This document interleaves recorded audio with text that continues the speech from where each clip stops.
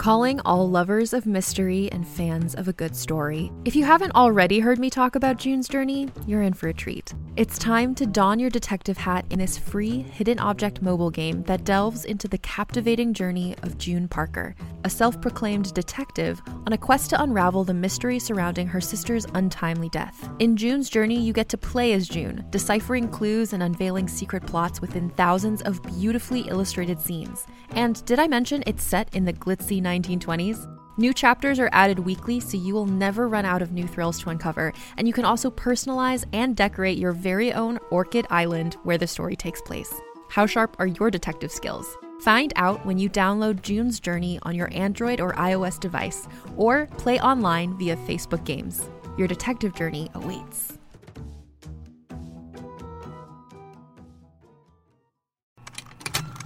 Contained herein are the heresies of Radolf Burntwine, erstwhile monk turned traveling medical investigator. Join me as I uncover the blasphemous truth of a plague-ridden world, that ours is not a loving God, and we are not its favored children. The heresies of Radolf Burntwine, coming January 2nd, wherever podcasts are available.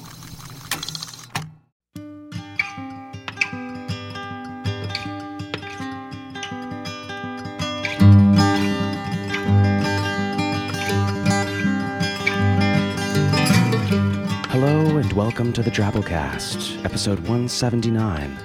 The Drabblecast is a weekly flash fiction audio magazine that brings strange stories by strange authors to strange listeners, such as yourself. I'm your host, Norm Sherman. Well, I'll just come out and say it. We won the Parsec Award for Best Speculative Fiction Magazine.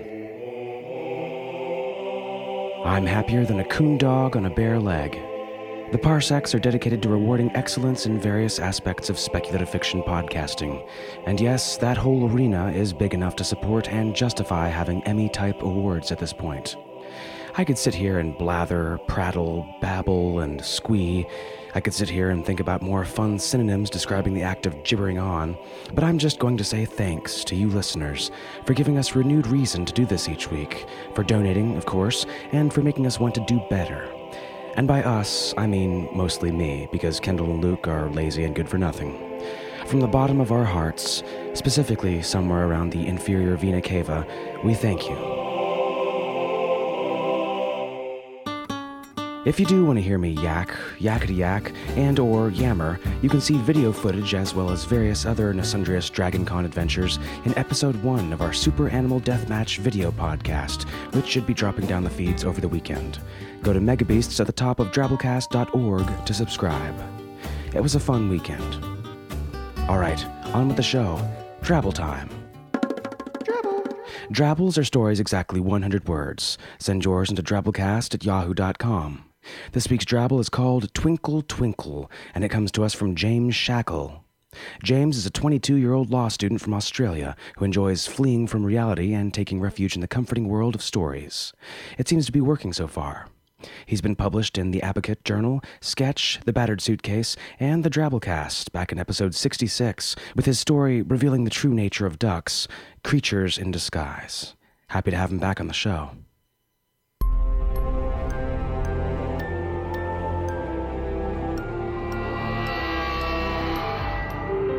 Little star, that is what you call me, child. I have heard you at night, even out here, on the edge of all things, I have heard you. So enjoy your dreams, your fables, your nursery rhymes. Enjoy your hope. It will not save you now, for what twinkles from earth in reality burns hotter and brighter than you could ever imagine. A diamond? Hardly. I am the light that brings only darkness, the end of all endings, and with each planet devoured I grow stronger. I am the destroyer of worlds, and soon you will wonder no more.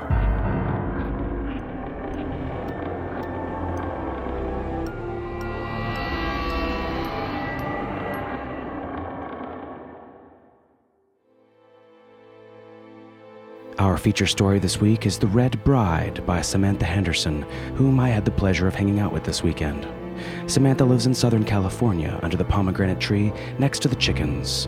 Her fiction and her poetry have been published in realms of fantasy, Fantasy Magazine, Cheezine, Mythic Delirium, Goblin Fruit and Abyss and Apex, and podcast at Escape Pod, Podcastle, and the Drabblecast. This story first appeared in the July issue of Strange Horizons. The story is read to you by voice actress Delianne Forget. Delianne is descended from a long line of French bad boys who got sent off to Quebec at various times by their irate French fathers. As a teenager, she became a professional actress working in summer stock, later diverging into dance and opera, musicals, radio drama, and voiceovers.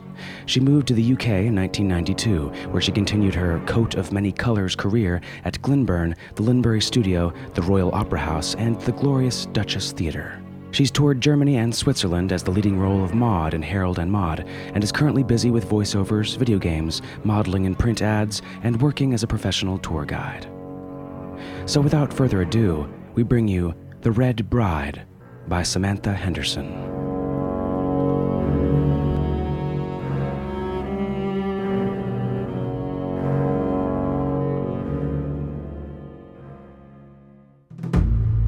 To imagine, Twigling, the Red Bride to be human such as yourself, although she is in truth a creature of the Var.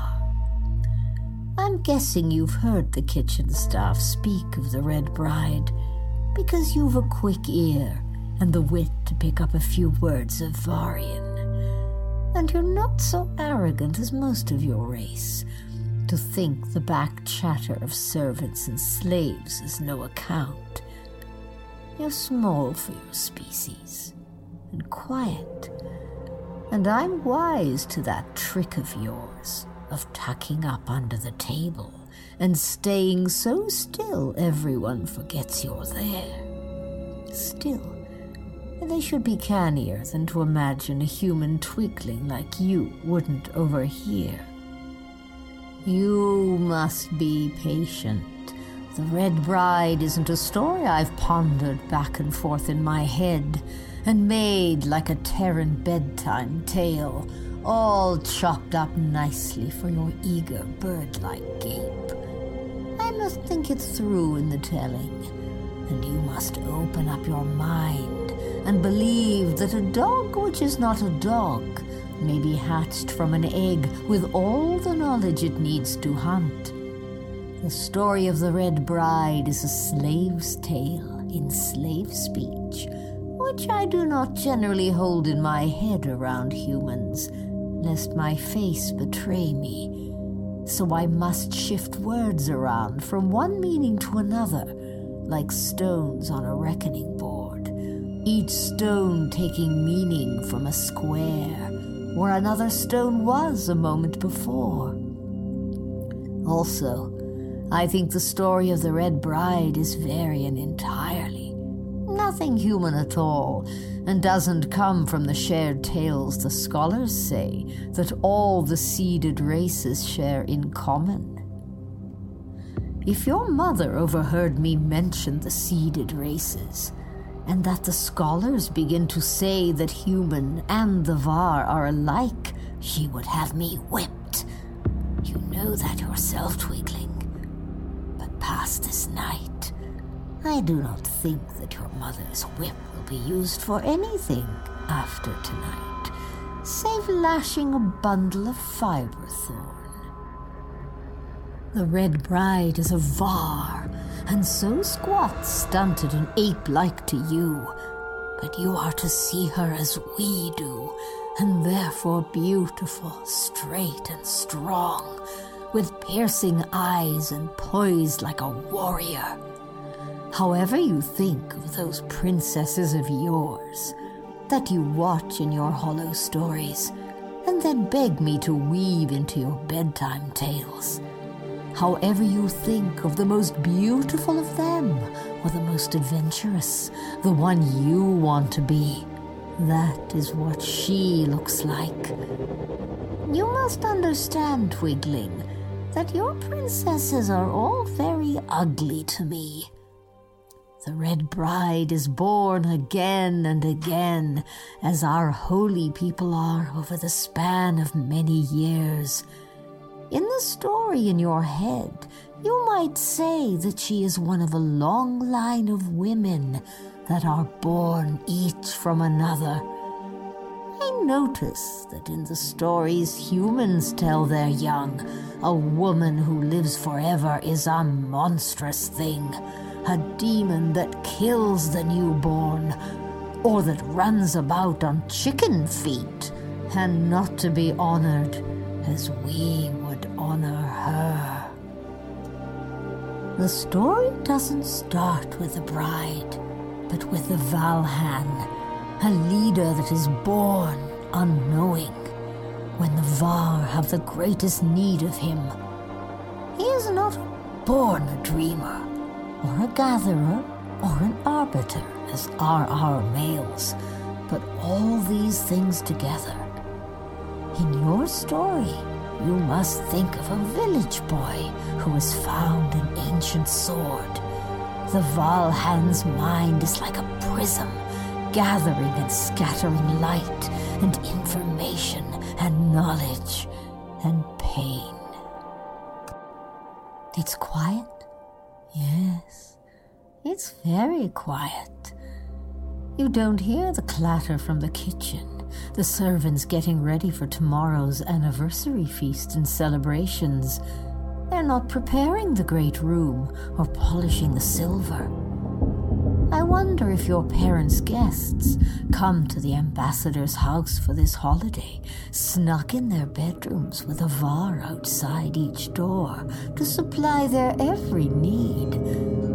I wonder if they notice anything strange about it. There comes a time when the Valhan has seen enough and bears all he can bear, but he cannot act without his bride, the Red Bride, beside him.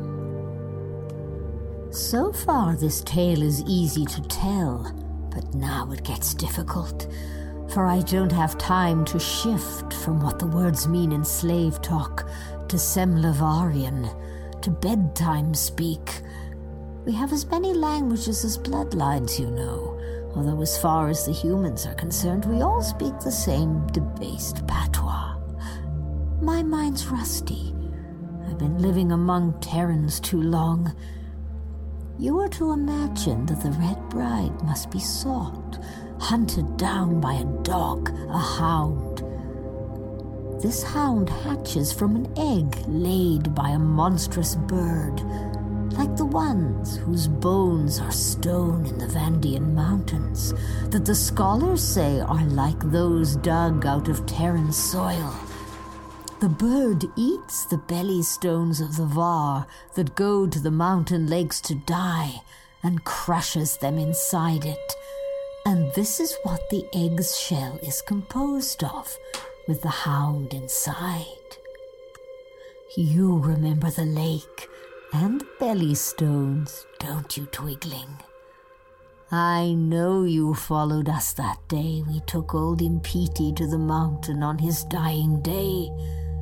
I didn't say anything, because I knew you were fond of Impiti, and brought him water when he was thirsty, and he feared to move from his place in the children's wing. And also, I know that you lied, and said you had sent him on an errand when he was really sleeping.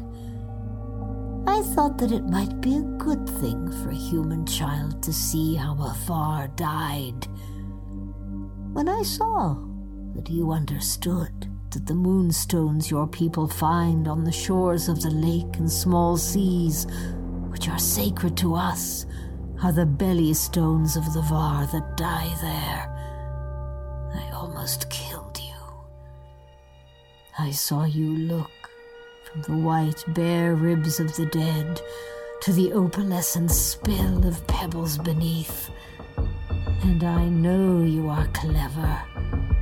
If humans knew that in time the grey coating of our belly stones wore away, and that they became such pretty baubles, we would be bred and slaughtered for them as your species breeds cattle.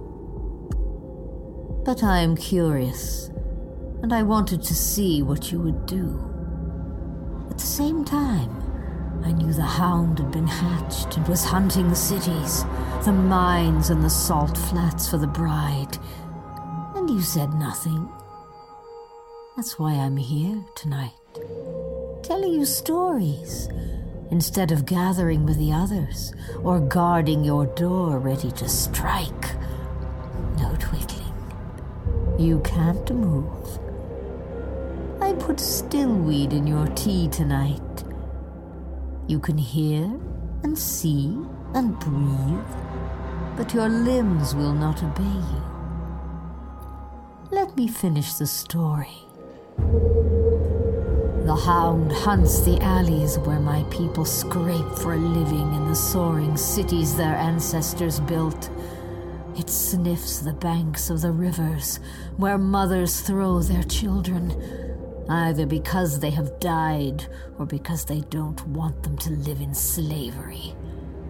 It finds the places where the Var have been whipped and kicked and killed. I'm sure it found that post beside the back door, where your mother has her servants whipped. I have bled there myself, more times than I care to remember. I will admit to you that I won't miss your mother, or your father, who has occupied himself with his ambassador's duties and did nothing. So the hound hunts until he finds the red bride, with her veils and scarlet slippers and ruby bracelets waiting for him. You understand that because this is not a story of your time, or race, or planet. That the hound is not a hound, as the bride is not a bride, as the rubies are not rubies.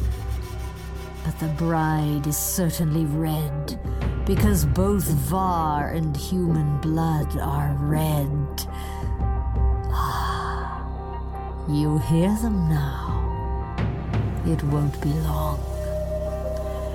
The hound leads the bride to the Valhan, and the hearts of the Var quicken, and they're in action, which was simply a process of decision that takes far longer than the humans, with their quick, impatient ways, comes to an end.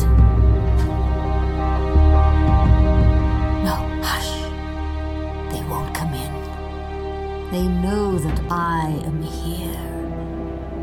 I gave you stillweed because I need you to be quiet and not incite the others to kill you when you try to run away. Yes, they're in your sister's room next door. I gave her stillweed as well, and I thought a long time about whether I could save her too. But I can carry only one, and I'll need to protect you a while the Red Bride runs rampant and the Var bear her up on their anger.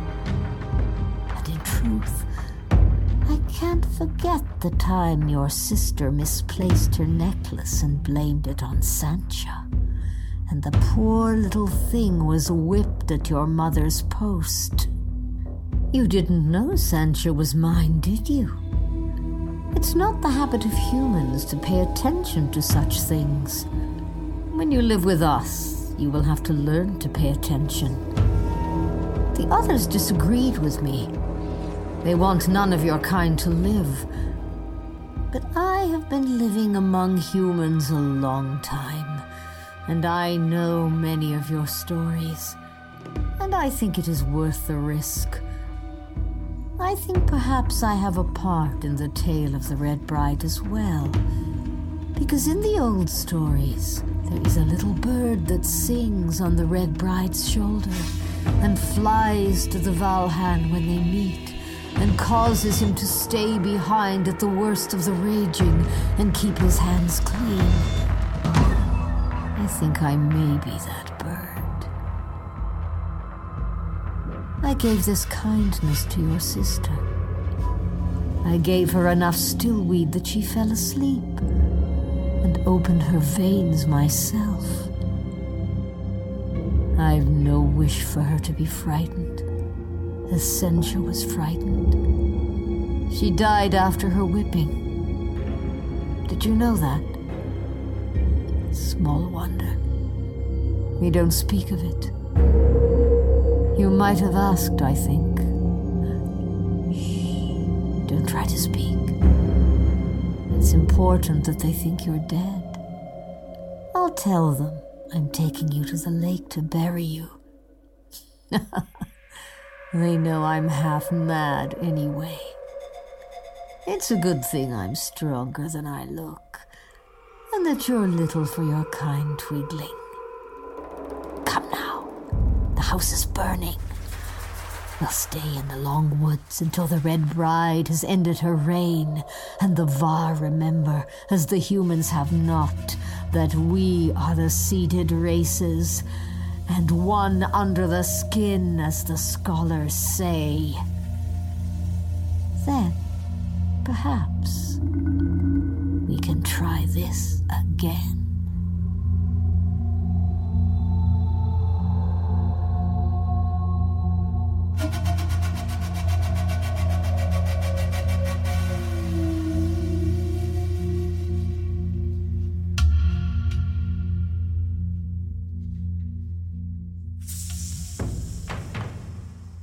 Well, that was our story. Hope you enjoyed.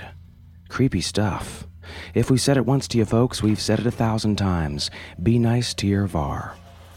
Hey, you know something else we feel like we've said once or twice here on the show? If you enjoyed this week's story, you can donate to us to help us keep them coming at you. You can do so once for any amount. You can do so with a $5 automatic subscription, or you can even do so with a $10 a month automatic subscription for you high rollers out there. Go to Drabblecast.org, click our support links. All you need is a credit card or a PayPal account, and you'd be doing us a solid. Just like this week's kick-ass donor of the week,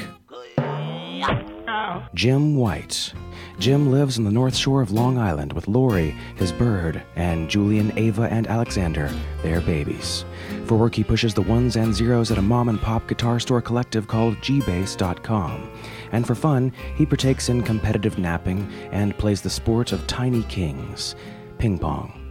He wants to give shout-outs to his boo, Jules, and all the victims of the Mongolian death worm. Never forget, never forgive. Thanks, Jim. Couldn't do it without you, man. Nambaran thanks you, too. Hey, you folks out there, you ever tried writing a 100-character story? We call them twabbles, and this week's story comes from Eric Marsh.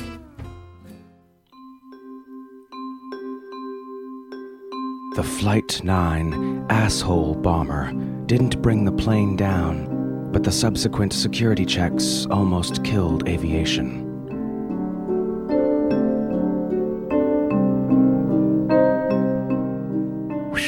Close call.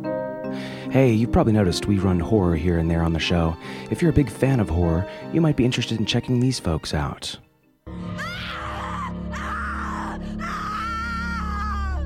Oh, the horror. No pseudopod until October. How will we cope? If you're missing your weekly dose of horror audio fiction, check out Cast Macabre at castmacabre.org and in iTunes.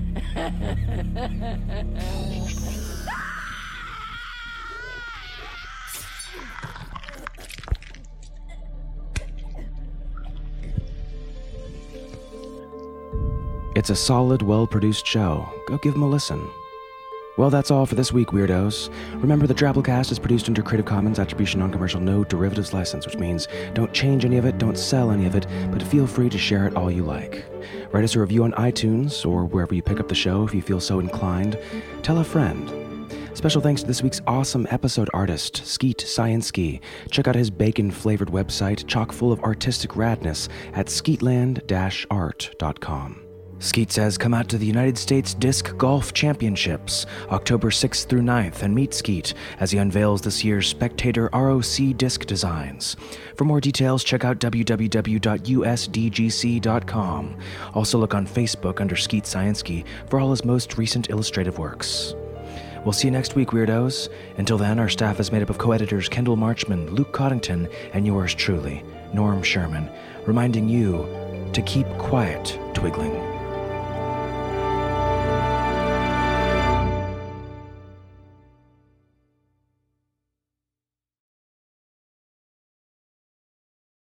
Hey there, this is Justin Bartha. I made a funny new podcast, King of the Egg Cream. It has the greatest cast in the history of podcasts with actors like Louis Black. I'm torn by my feelings for two women. Bobby Cannavale. You can eat it, or if someone hits you, you can put it on your cut. Melanie Linsky. I wonder what these marvelous things are that look just like boiled chicken feet. Jason Ritter. I can break things and pick locks and kill people. Michael Stuhlbarg. The whole point is to inspire people that they should make themselves better. Ari Grainer. No, don't whet its appetite. What are you, an idiot? Me, Justin Bartha.